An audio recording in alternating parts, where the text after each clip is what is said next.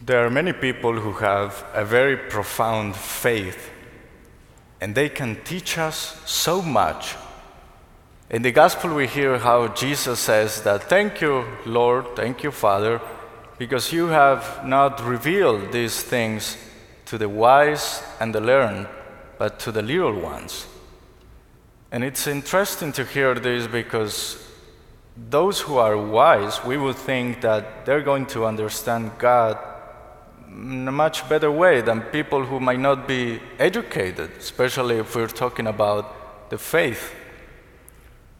But the experience shows us that usually the people who are more humble, the people who perhaps don't have many titles and degrees, they are the ones who have a much profound faith.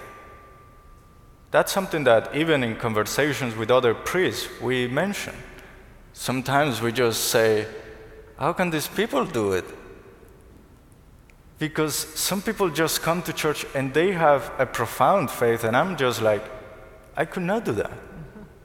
I'm more rational. I rationalize things.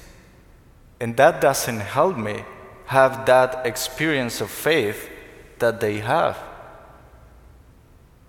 The wise and the learned that we hear in the gospel, most likely Jesus is talking about the kings and the scribes and the Pharisees who are always going through the scriptures and studying and interpreting the law and making that everybody else will fulfill the law and they will fulfill their commandments from God. But Jesus says that they're not the ones who truly understand God, that they are the little ones. What does he mean by the little ones? He's talking about those who are humble. Those who are humble in this context of faith would be those who are truly open to listen to the Word of God. Many times we come to Mass, we pray so many times and we just say prayers. But how much of those prayers and how many of those Masses that we attend are really doing something in our lives? Perhaps we're just acting very wise and learned when we come to Mass or when we pray, and we're not like the little ones who are open to listen to the Word of God. When we approach one of the books of the Bible or when we listen to a reading, sometimes we might just say, "Oh, I have heard that before. I want to read the Bible," so I open the Bible, the book of Genesis. "Oh, I have heard that before. Okay, let's move on to the Gospels. Come to me, all you who labor and are burdened." "Oh, I go to many funerals. I hear that all the time. And Jesus was born in Bethlehem." Here we go again, the same story every year. If that's our attitude towards the Bible, well, we're not doing it well, because we're not open to learn what God is telling us. Even in those old and new books and the same words, God is telling us something very concrete to our particular lives. If we go to prayer, if we kneel and do all the most devotional thing about prayer, and we just come with the attitude of, "Hello God, let me repeat to you the prayers that I learned during my life," and just go around like, "This is what I want to tell you, God." And I don't give space to God to teach me, to tell me something. Something is not right about that prayer life. Maybe that's why we feel that God is not listening to us, that nothing is changing in our lives. Because prayer is a dialogue. I need to learn how to listen to the voice of God. If all I do is just talking and talking, the other person cannot tell me anything.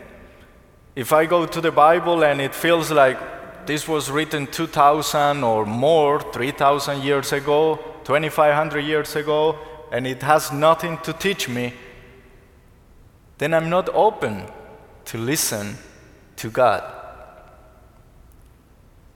Many people today say, oh, I'm open-minded. People say, I'm open-minded. I'm not like those people who are retrogrades and who are not living in the 21st century. I'm open-minded. Oh, good. How do you feel when a person who has a different social or political view comes to you? Are you still open-minded? Or do you immediately close your mind and you just say, don't teach me anything, don't tell me anything, I know it all? Like the wise and the learned. It's just something that we just get into this social situation and then we bring the same to our faith. If we are really open-minded, then we can have a healthy and respectful conversation even with those who are totally opposed to us. Think of politics these days. I have seen on YouTube some people who the president comes on TV and they throw things at the TV and yell insults to the TV. And what are you going to get by throwing things at the TV? What is it going to change? You're just growing resentment and letting yourself be robbed of your peace. That's not the way. How open are we to truly understand what is God telling us? Pope Francis last Monday, June 29th, when we celebrated St. Peter and St. Paul, he was talking about St. Peter and he was saying that complaints get us nothing. If we just complain and complain, we just create a bad environment. Nothing changes if we just complain and we do nothing to change things. Same happens in our prayer life. If we just bring complaints, if we just talk, if we are not open to listen to His word, then nothing will happen because our attitude is one of the wise and the learned, the one who knows everything and no one can teach me. Cardinal Mary del Val wrote a prayer that is called the Litany of Humility. And that can help us all, including deacons, priests, bishops, cardinals, doctors, nurses, lawyers, teachers, everybody. We should say this every day. O Jesus, meek and humble of heart, hear me. From the desire of being esteemed, deliver me, Jesus. From the desire of being loved, from the desire of being honored, from the desire of being praised, from the desire of being preferred, from the desire of being consulted, from the desire of being approved, from the fear of being despised, deliver me, Jesus. From the fear of being calumniated, from the fear of being ridiculed, from the fear of being suspected, deliver me, Jesus. That others may be loved more than I, Jesus, grant me the grace to desire it. That others may be esteemed more than I, Jesus, grant me the grace to desire it.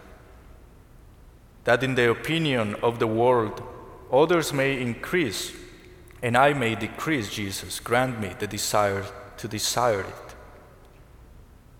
That others may be chosen and I set aside. That others may be praised and I unnoticed. That others may be preferred to me in everything.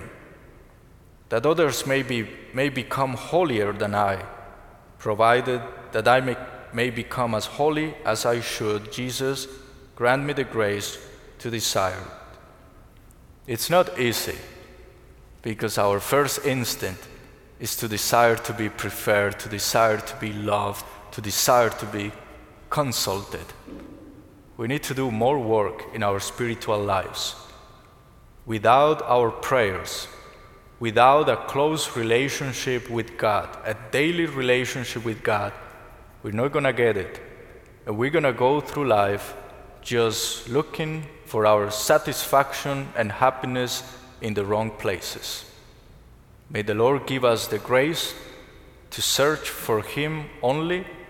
He is the one who can give us true happiness and true peace, even in the midst of the storm. Amen. Amen.